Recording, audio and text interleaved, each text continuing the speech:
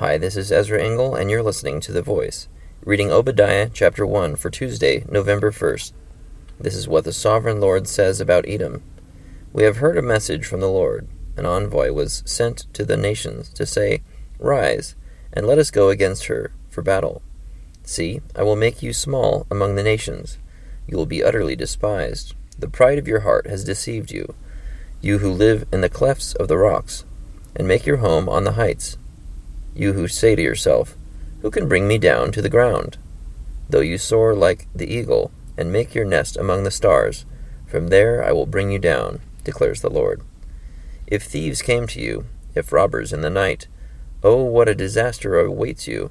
Would they not steal only as much as they wanted? If grape pickers came to you, would they not leave a few grapes? But how Esau will be ransacked, his hidden treasures pillaged.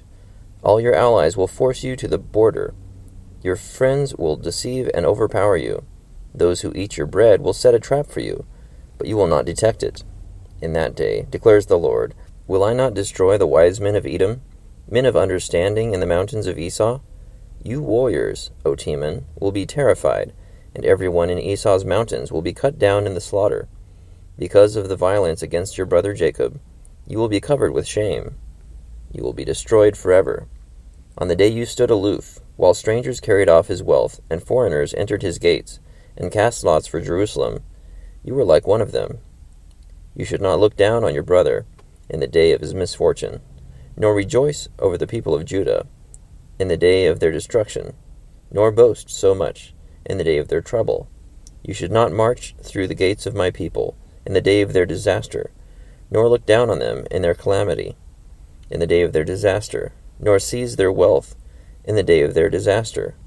You should not wait at the crossroads to cut down their fugitives, nor hand over their survivors in the day of their trouble. The day of the Lord is near for all nations. As you have done, it will be done to you. Your deeds will return upon your own head. Just as you drank on my holy hill, so all the nations will drink continually. They will drink, and be as if they had never been. But on Mount Zion will be deliverance. It will be holy. And the house of Jacob will possess its inheritance. The house of Jacob will be a fire, and the house of Joseph a flame. The house of Esau will be stubble, and they will set it on fire and consume it. There will be no survivors from the house of Esau. The Lord has spoken.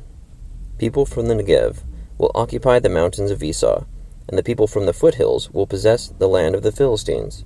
They will occupy the fields of Ephraim and Samaria, and Benjamin will possess Gilead. This company of Israelite exiles who are in Canaan will possess the land as far as Zarephath. The exiles from Jerusalem who are in Sepharad will possess the towns of the Negev. Deliverers will go up on Mount Zion to govern the mountains of Esau, and the kingdom will be the Lord's.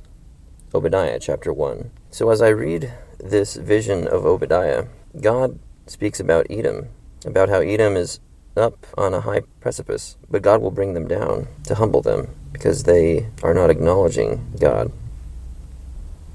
Thank you for listening to The Voice.